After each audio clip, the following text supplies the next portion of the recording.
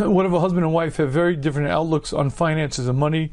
For example, the wife grew up very money conscious and the husband just swiped the card without thinking twice about it. How can they come to a good balance without things getting sticky? So let me be very, very clear about this. There is only one way that a couple could ever reach any sort of peace on this issue, and that is to create a very real budget. A budget means this is the amount of money we have to spend, this is the amount we're going to spend on food, this is the amount we're going to spend on rent, this is the amount that we're going to spend on extras. And when you set up that budget, you know you may be over a little bit here and there, but you have a very clear budget. Now here's the problem. Budgets, like dieting, are not fun. They're just not enjoyable. No one wants to go on a diet.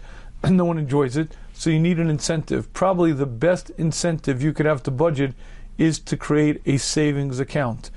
What that means is you create a financial goal and you create a savings account, and this is the goal. Every month we're going to put away X amount of money. It could be a huge sum of money. It could be a very small sum.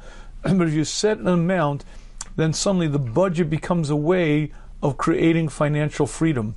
You see, the budget, we're going to live on X amount, is restrictive.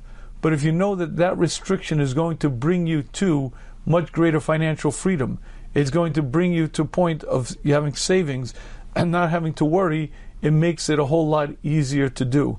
So my recommendation would be to sit down and create a budget, and then part of the budget is X amount goes to Meiser, X amount goes to savings, and each month come as close as you can to leading that budget.